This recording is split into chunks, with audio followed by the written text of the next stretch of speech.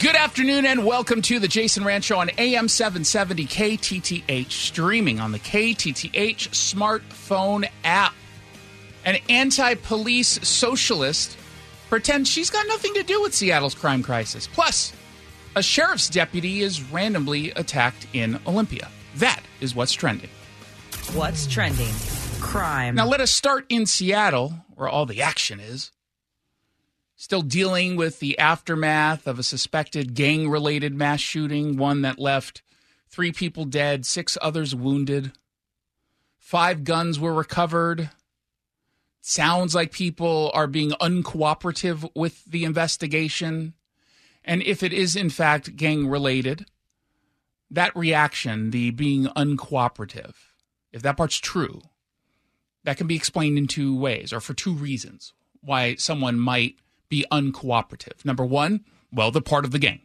They have some kind of connection to illegal behavior. Or number 2, scared of retribution, which is a very reasonable fear in a city that has a gang problem that Democrats won't acknowledge. In fact, if you go to KTTH.com right now, you can read my analysis on this. We talked a little bit about it yesterday. You have Democrats who refuse to use the term gang because it's racist. Now, it's not actually racist. That's a ridiculous position for them to take. But if you want to read the reasoning behind it, go to KTTH.com. Now, either way, if it's gang-related or not, we know why it happened. We know why we continue to see this surge in crime. Number one, we go easy on criminals. Here's Seattle Police Officer Guild President Mike Solon to Como. When you have criminal justice reform efforts that don't hold criminals accountable for their actions, you see those tragic situations unfold as if it's commonplace. Now, that should not shock anyone, right? That makes total sense. It's logical. You tell a bad guy we're not going to punish you for being a bad guy, well, bad guy becomes badder guy. That's what happens. Number 2, the reason why we're seeing all of the crime that we're seeing, particularly in Seattle, is we don't have remotely enough police officers. Not even close. We lost about 600 cops since 2020, the Black Lives Matter riots and rallies, which inspired the Seattle City Council not just to demonize the cops, but to defund. They promised 50%. They delivered on 18%.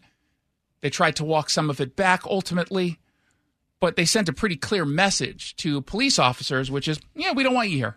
And so they said, okay, I'll leave. And that's exactly what they did. But to Tammy Morales, a socialist city councilwoman, one of the leaders of defunding, a council member who early on, when we had a full-blown riot in downtown, said to not criticize rioters and don't say that rioting doesn't work. She says police staffing isn't an issue. Police aren't going to help. We can't have an officer in every hookah lounge. We need to focus on responsible behavior. We can't have an officer in every situation to prevent gun violence. What we can do is work to reduce the guns that we have on the street. We can work to reduce the guns that we have on the street. Just if we go with your plan, however that's going to work, are the police not the ones to do that? Or will you be going door to door asking for people to hand over their handguns? And of course, make sure you only go to the homes of law-abiding citizens, because we're the only ones who participate in any of this nonsense. We're the ones who actually follow the law instead of break the law, whereas gang members, of course, don't follow the law. We got to get guns off the street. The irony of all of this is that there have been more and more and more people who end up purchasing a firearm because we have fewer and fewer and fewer cops, while crime surges because of someone like Tammy Morales. The person who is selling the most firearms is that person who wants to take those firearms away. Democrats. Tammy Morales sells guns. Jay Inslee, Bob Ferguson, they sell guns. And I understand perfectly why people purchase firearms and conceal carry. Many people do, due to crime. I know because I'm one of them. I don't want to be caught in a position where I can't defend myself. And so while she's busy pretending that simply saying, well, cops can't be everywhere at all times, which is a disingenuous way to have this conversation because no one said that cops will be everywhere at all times. But we do certainly acknowledge that the more cops you have, the more proactive policing you have, the smaller the chances, the lesser the chances of this culture of lawlessness continuing to not just develop, but spread. But people like Tammy Morales and others, particularly in Seattle, they don't want to acknowledge that we have a problem. Seriously, she didn't even say we have a crime problem. She just said we have too many guns on the streets. What does that mean? Because the truth is, if we had a zero murder rate, right? If it was quite literally zero, let's live in that world for a moment, and guns still existed, Tammy Morales would say the exact same thing. She would still hold that position. We got to get these guns off the streets because we want to maintain that zero death rate. That's what she would do. They don't want to acknowledge any of the problems because they know they're responsible. They know they're responsible. And the funny thing is, on the gang issue, yesterday I reached out to the mayor's office and I reached out to SPD, who are almost always great at getting back to me. SPD, not the mayor's office. Mayor's office never responds. And I simply asked this question. And it's seriously not even a trick question. The way I framed it, I went out of my way to make sure it wasn't perceived as a trick question. I mean, it is a little bit of a trick question, but you know what I'm saying. I simply said, do you believe that gangs are responsible for any aspect of the current violence we're seeing on our streets? I didn't say, is it the only? I didn't say it's the main. I just said, is it at all a part of it? No response, which is rather telling. It is not in any way, shape, or form controversial to point out that we have a gang problem. Not even a little bit. Unless, of course, you think the term is racist. Unless, of course, your goal is to focus on guns. You are anti-gun to a fault. That's all you think about. The only other obsession that's unhinged that you have is with Donald Trump. You hate guns on the left. You hate Trump on the left, the far left. And they don't want to divert any of the focus from their anti-gun efforts, even when they're sort of just phoning it in, which is basically what the response has been to the shooting. In large part because they all know that it's gang-related and they don't really want to make a big deal out of that. Mayor Harrell, however, wants to get rid of the state preemption law, which prevents cities from creating their own gun policies. The reason why they do that at the state level, and I believe almost every state has a preemption law on guns, is let's say you live in Tukwila. No, I don't want to do that to anybody. Let's say, I'm kidding. Let's say you live in Auburn. Wow. Okay, I'll stick with Auburn. And you work in Bellevue. So there's quite a few cities between there. Now, let's say on the way in, Auburn has the one gun law. You're passing through Renton, which has a completely different gun law. You're now violating that law simply by driving through with your gun, even though maybe in Bellevue and Auburn they have the exact same gun laws. It would create too much of an onerous system for anyone to even know whether or not they're violating the law, because it changes from area to area. And sometimes you're driving through a city, you're like, where am I exactly? Is this Fife?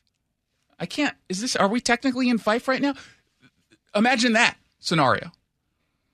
Seriously, imagine that scenario. And so it makes total sense that we have this preemption law. But the reason why they want to get rid of it is pretty obvious, right? They want to craft new laws which ultimately will take away guns. Here is a question I have for every single person in the mayor's office, all the way up to the governor's office because they want to go after your guns. They want new laws. What is a law that could have been on the books had we not had a preemption that would have prevented the shooting over the weekend? I will wait patiently, but not forever because there's no answer. The answer is none. There was no law that could have existed. And they know that. They totally know it. But they don't care. They're sticking to their little talking points. It's easier to do that than actually lead. God forbid the mayor do anything but give out a statement or talk during a press conference, usually telling us, oh, no, plan is in the works. So hang in there. My team is working on a plan right now. When can we expect that plan? When we're done working on it. When will you be done working on it? When we're completed with the task. No, I got that. When will you complete the task? When we determine there's no more work to be done and we're ready to implement. What timeline are we looking at? We're going to take as much time as we need to make sure that this is right because every life matters. Not the unborn, but every life matters. Okay, thank you, Bruce Harrell. We have seen normalization of crime in a lot of ways. It is a single person. Actually, go back to Monday, yesterday. We opened the show. We talked about the shooting over the weekend. And go back to any day last week in which we talked about crime, whether it's in Seattle or Puyallup or Bellingham, whatever. Have I covered a single story, a crime story, within the last several months that has legitimately shocked you? No. Right? Not at all. You're not even on the fence on some of the stories. Well, no, that I guess I believe it. I'm not saying you're not alarmed by it or disgusted by it. I'm not saying it doesn't create anxiety for some of you. But when was the last time you were legitimately shocked at a crime story? That you heard the details and you said, wow, okay, that's bad. I mean, I know we got some problems. I didn't realize it was that bad. I'm willing to bet there's not a single person who's listening right now, whether listening live on the air or on the podcast, and you can feel free to text me at 1-800-465-8770. I'm willing to bet there's not a single person who has been shocked by any of the crime stories that we've delivered in the last, I'll even go year and a half, because it's now become normalized, even a mass shooting. Now, what are we seeing at the same time? A different kind of crime. We're seeing a rise nationally in attacks against police officers, against law enforcement. And of course, Washington State is not immune to this. Fox 13 is reporting that some dude threw a rock at a Thurston County Sheriff's deputy's windshield. It was over at the Capitol Mall parking lot. It was completely out of nowhere. It was unprovoked. Or to quote Fox 13, which didn't edit their story, an unprovoked man threw a rock at a windshield. Yeah, I know. The man is unprovoked. Not was, but is. So the deputy gets out of his cruiser, chases the guy, catches the guy, gets hit by the guy. This, according to the report, calls for backup. Olympia PD was the closest there, so they got there. They arrest this guy. Anyone shocked by this? Even just a little tiny bit. The only thing that might maybe kind of sort of shock me is if we learned the dude wasn't homeless. Because this screams homeless criminal, does it not? You might be onto something. Right, just random dude starting to attack a cop. This kind of, I mean, I suppose it could be a BLM radical. Some Antifa dude who just got bored because not really organizing anymore. All of his friends finally got jobs and moved out of their parents' mother-in-law apartment or mother-in-law unit over in Kirkland or Mercer Island. I'm guessing homeless. We'll follow up on that. I want to know. Let's find out what else is trending. What's trending? National. Now, here is something that I do think we would legitimately find shocking if this were to happen in Seattle or Tacoma or Everett, wherever. Because things are so bad in Chicago. There is an older woman. Her name is Maria Haddon. She is proposing that the city make a deal with its gang members that basically is promise you won't shoot at each other between 9 a.m. and 9 p.m. Now, after that, if it's 9 p.m. to 9 a.m., have at it. We're going for the purge. Do what you will, but please, during 9 a.m. to 9 p.m., do not shoot anyone. Don't shoot each other. Don't fire a weapon. Do that after 9 p.m. and before 9 a.m. Now, the proposal is called, somewhat ironically, I think, the People's Ordinance, because I would argue you're not really helping the people who work a third shift or anyone who's got the munchies at 11 p.m. and wants to go down to the Jack in the Box.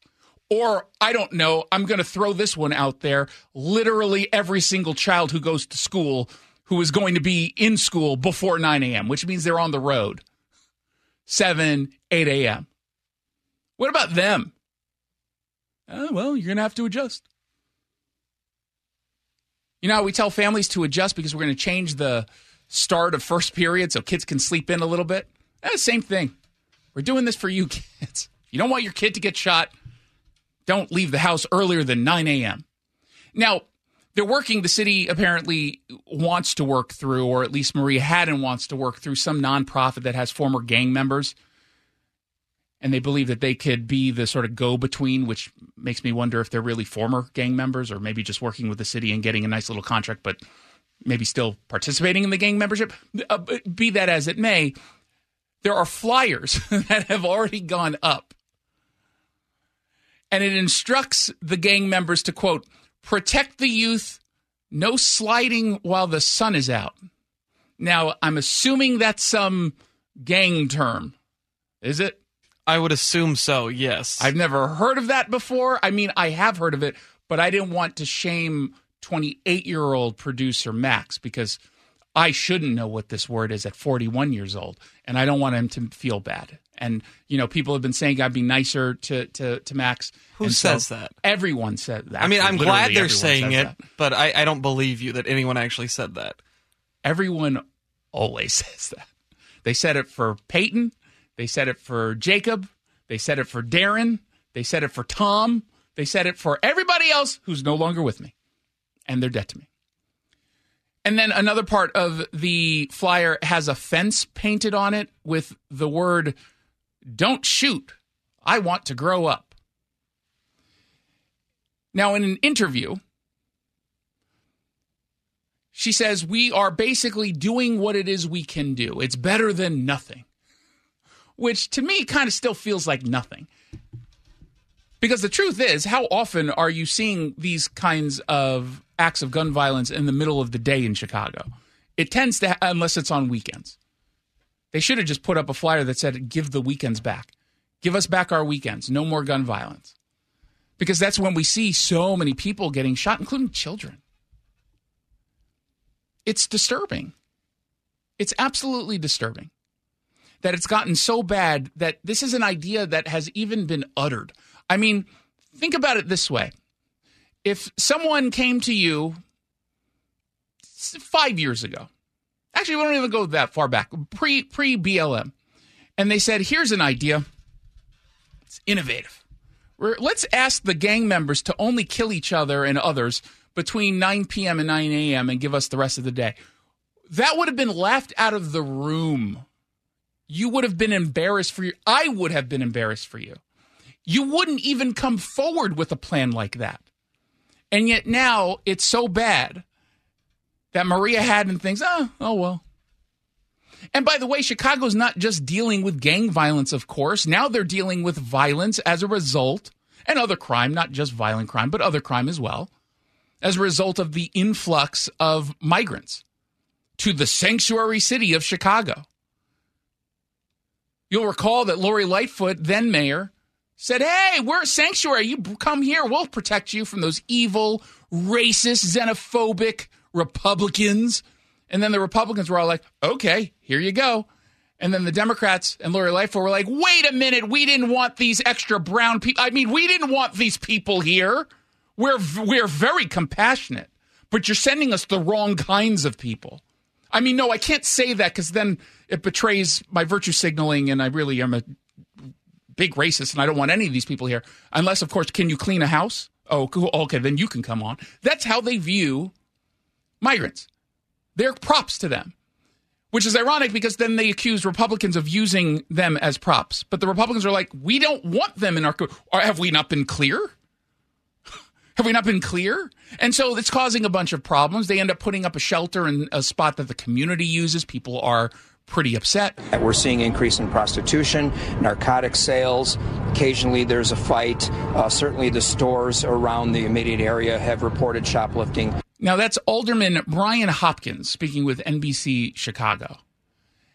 And he said, this is just not fair.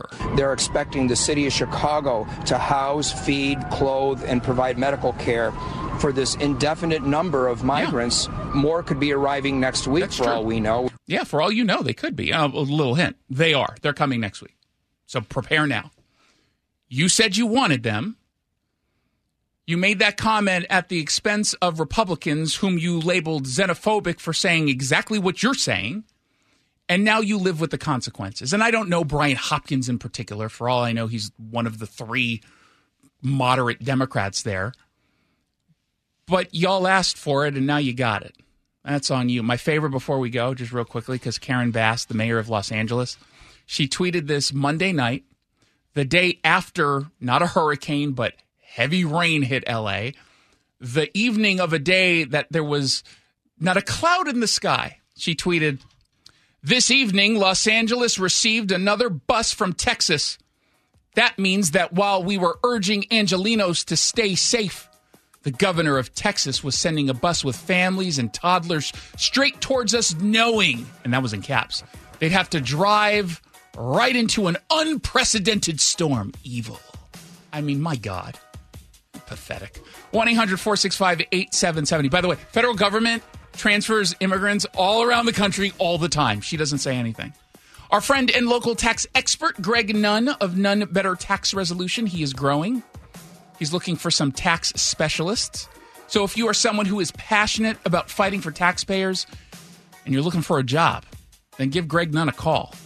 425-947-1967 or Google NUNN. Nunn Better Tax Resolution.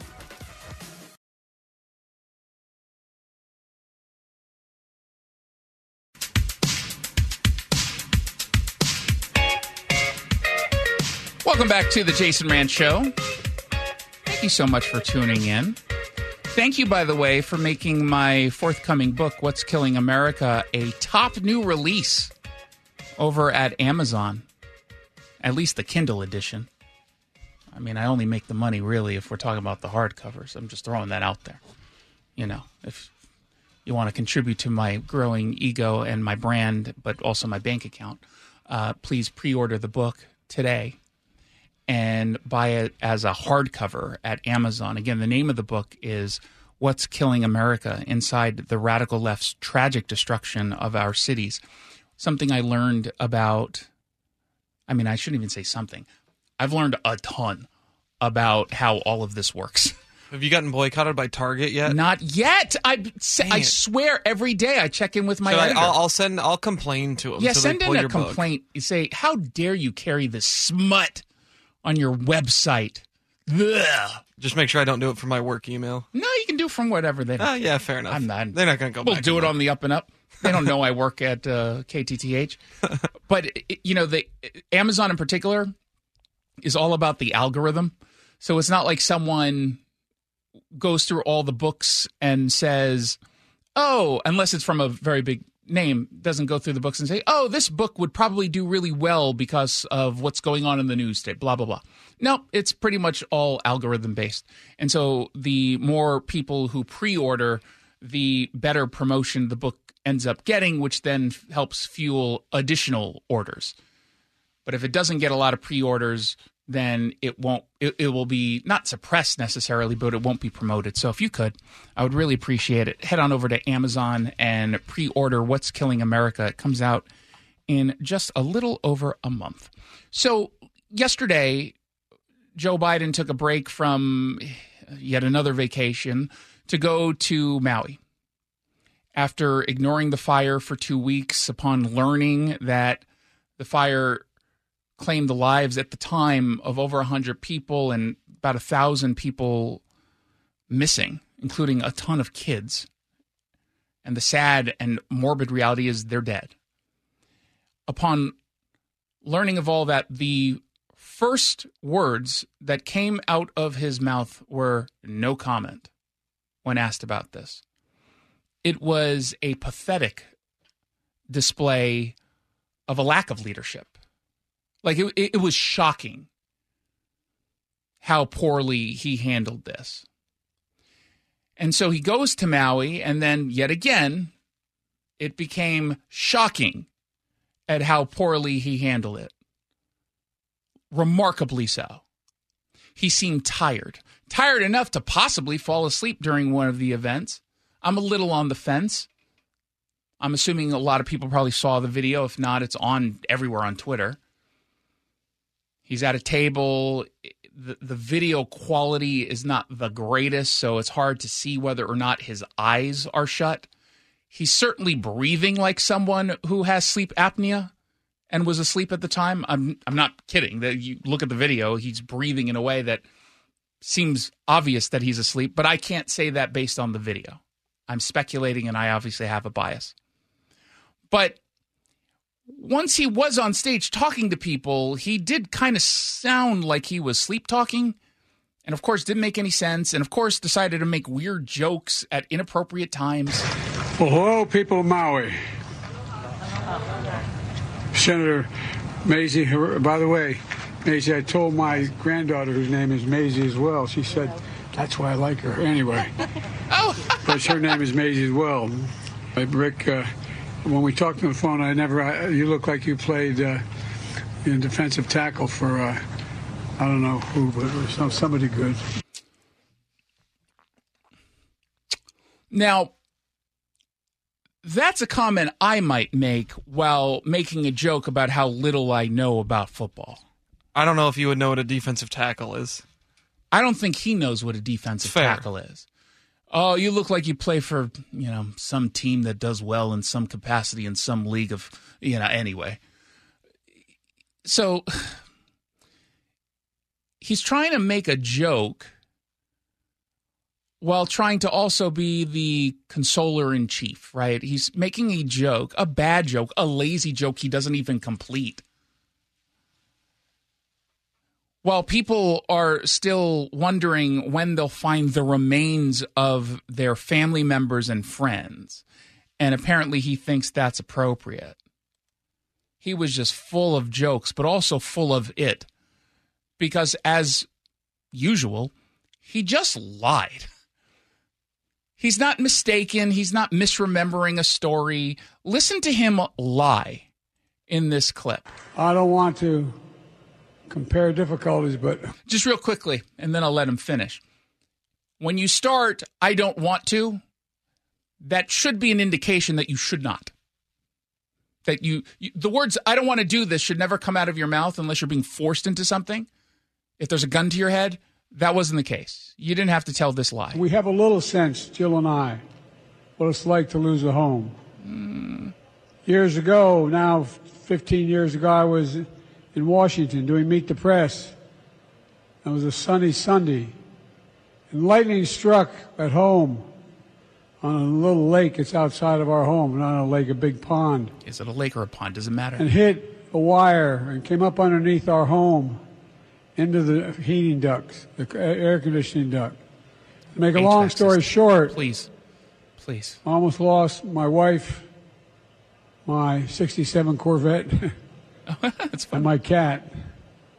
But all kidding aside, I watched the firefighters, the way they responded. There's no expression. Yeah. Did you watch the firefighters from the set of Meet the Press? I'm kind of curious about that. The story he just told is a complete fabrication. There was a small kitchen fire that was under control very quickly, and even the fire department has said many times the story he just told is a complete exaggeration. Okay? He is a pathological liar. And I know he thinks it's endearing when he tells that story because it reminds us he's just like you and me, also dealing with suffering, also dealing with tragedy. But there's not going to be a single person who lost their homes and or their family and friends who listened to that stupid story and felt any better about the situation that they're in. They might feel a lot better if you would offer more than $700 per person to basically rebuild their entire lives. And then because he has to make everything about himself and his own tragedies, he also brings up the death of his first wife. We've surveyed the damage from the air as well. The devastation is overwhelming. To date, 114 dead, hundreds of people unaccounted for. I remember when I got the call, my first wife and daughter, I was a young senator, and I got a call in Washington. I hadn't been sworn in yet. I wasn't old enough. And I was hiring staff in the Capitol at Teddy Kennedy's office. And I got a phone call saying from my fire department, and a young first responder kind of panicked, "You got to come home. There's been an accident." I said, "What happened?" He said, "Your wife, she's dead. Come home, come home." The tractor trailer had broadsided her and killed her in a car accident along with my little daughter. And I remember all the way down from Washington home wondering what a lot of people here are wondering. What about my two boys? How are they? They were in the car. I never got a read on that. Yeah, they weren't worrying about your two boys during all of this. He's trying to earn some weird sympathy points while he should be talking directly to the people, offering them support from a nation. Support from their government, support from a nation. And you have the temerity to tell that story. The only thing missing was the story about Beau Biden dying overseas, serving in some war, coming home in a drape-covered coffin, which never happened.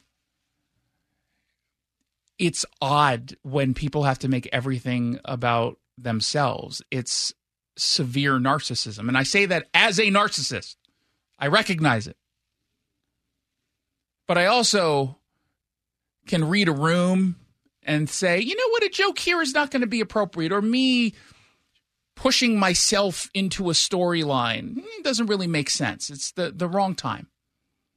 We've all had those moments, right, where maybe in a meeting or maybe something serious, you're at a wake and a thought comes through your mind of something you might say, maybe cracking a joke to lighten the mood, but then you're like, I'm going to go and keep my mouth shut. Not going to really go down that lane right now because it's clearly inappropriate. He never seems to have that. But remember, Donald Trump is the evil one who's a loudmouth and mean-spirited and unpresidential, and you can't take him anywhere. But apparently Joe Biden's all good. Now, at the same time, there's some news ahead of the debate tomorrow, which we will be carrying live right here on KTTH starting at 5:30 with the pre-debate analysis right with me on this show. 6 o'clock to 8 o'clock is the live debate from Milwaukee, followed by an hour of analysis from Fox News. Now, we know everyone who's going to be on the stage. We also know the folks who are not going to be on the stage. Mayor Suarez of Miami, even though the tweet is still up claiming that he qualified, did not in fact qualify. And Larry Elder did not qualify according to the RNC. However, he's all like, whoa, whoa, whoa, whoa, whoa. Yes, I did. And I'm going to sue to stop this debate unless I'm on it. He says he qualifies because he met all of the requirements, one of which includes 3 national polls showing over 1% or more support. And he was able to get that via 3 polls. The problem is one of the polls, Rasmussen, has some kind of connection to the Trump administration or Donald Trump himself. And so they said, we can't not going to count this one because obviously there's a conflict. Now, Larry Elder says, I didn't know that. You didn't say that. What are you talking about? So it either was said or it wasn't. This seems to be pretty cut and dry. So we'll get an answer at some point soon. I'm assuming before tomorrow.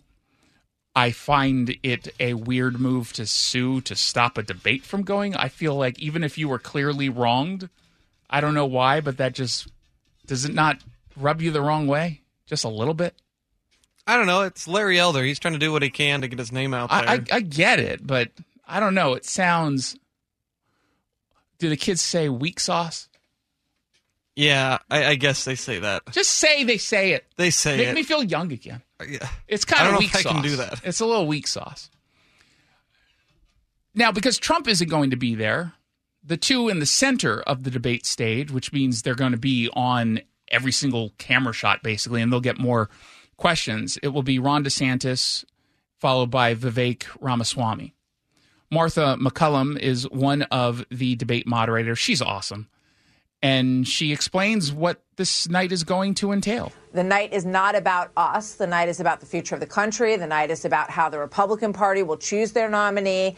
And the focus really needs to be on these candidates. Our job is to draw out of them in the most concise and challenging way how they would deal with the very serious issues that confront the country. Yeah, that's not going to be easy, but she's very good. Brett Baer is very good at this. And based on their past performances, they won't be folks who try to turn this into editorializing on their own behalf. 1-800-465-8770 if you want to send me a text message. When you text the keyword app to 1-800-465-8770, we'll send you a link to the app. You'll get an alert tomorrow for the debate in case you're one of those people who forgets. And then you can stream it in its entirety on your phone. You're listening to The Jason Rantz Show.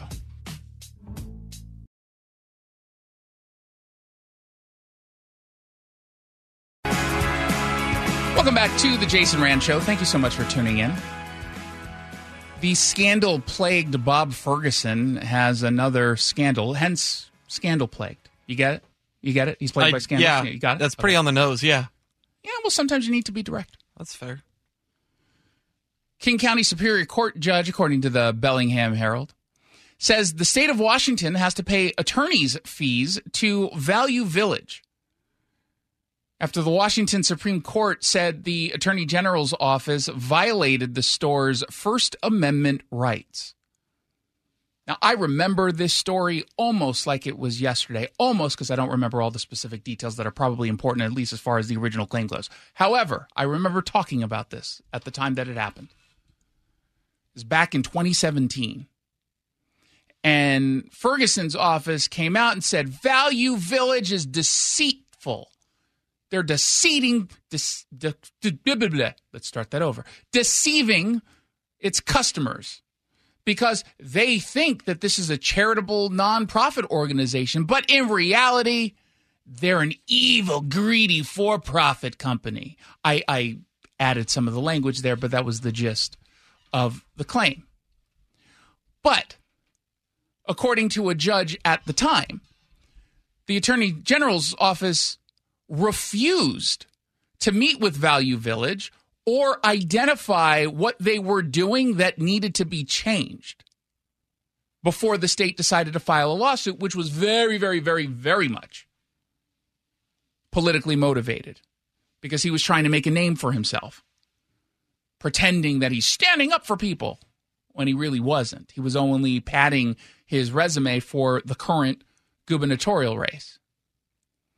Instead, according to that judge, per the Bellingham Herald, the state demanded that Value Village make a multi-million-dollar payment to the Attorney General's office to settle the investigation, and when that didn't happen, they ended up suing.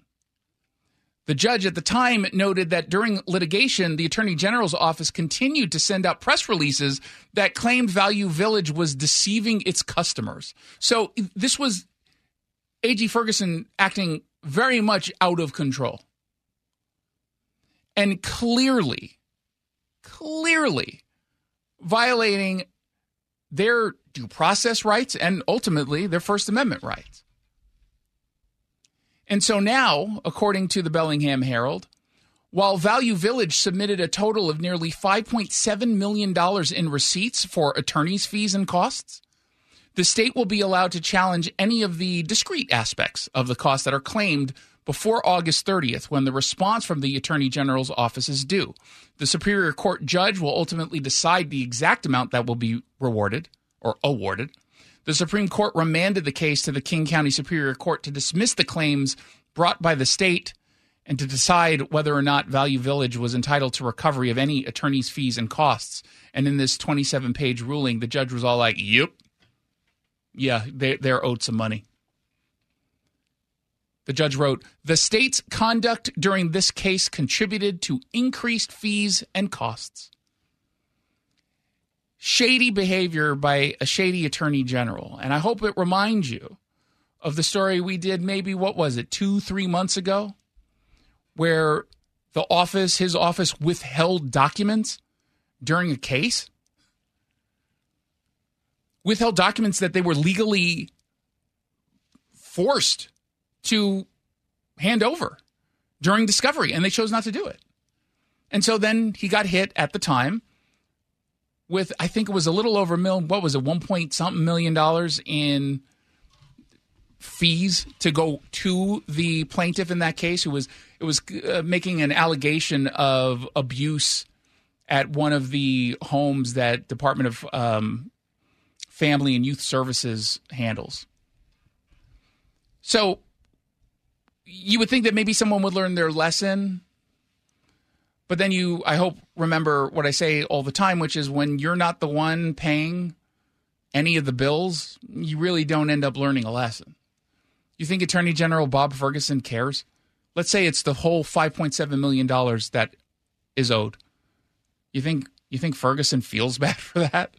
The only thing he's feeling right now is anxiety that this could be used against him during his race. He does not care that he's taking the money from you. Because like so many government agencies and so many politicians, including Republicans, they don't view their budgets the way you would view your own budget. If you've got a project you're working on and you need to hire someone to fix your bathroom, remodel your bathroom, you decide what the budget's going to be. And the second that anyone deviates from that plan, you start to get nervous. And sure, maybe you can risk going $500 over, $1,000 over. But you set your budget and you expect that it's going to be met and you're going to guard it because it's your money. That's not what happens at the state level or the local level with politicians. And it will never happen. It will never happen unless you tie some of this directly to the lawmakers or the bureaucrats who are responsible. Some kind of penalty. That if, because of your incompetence or because of your nefarious intent, because you were looking to send a message with the Value Village claim, if a judge finds that what you did was wrong and illegal and a fee is assessed, you're going to have to pay from your budget or you're going to have to pay a personal fine. We do that on a very low level when it comes to ethical violations of politicians. I can't remember what the story was. I think it was Monka Dingra who got hit with like a $500 fee. Can't remember what it is she did. I think it was the abortion press conference where she got political, and you're not supposed to get political while being a representative of the government, outwardly political. You're not supposed to push for campaigns and whatnot. And she got hit with, I think it was $500. I mean, that's something. I don't think she's going to really miss the $500. And when some politician doesn't hand over public disclosure requests or doesn't handle the request the right way, sometimes you get hit with small fees. Oftentimes when you sue and you're making some money, because some of these cases you end up getting like $1 million. It comes out of, again, the budget, taxpayer budget. We're paying for it. Now, I don't know how we do it in a fair and honest way, tying some sort of personal penalty to the politicians who make these moves that end up costing us millions and millions and millions of dollars. Don't know. But I'm willing to bet we can all kind of figure it out if we get the right people at the table. They don't want that to happen. Not in Olympia. 1-800-465-8770 if you want to send me a text. 1-800-465-8770. You're listening to The Jason Brandt Show.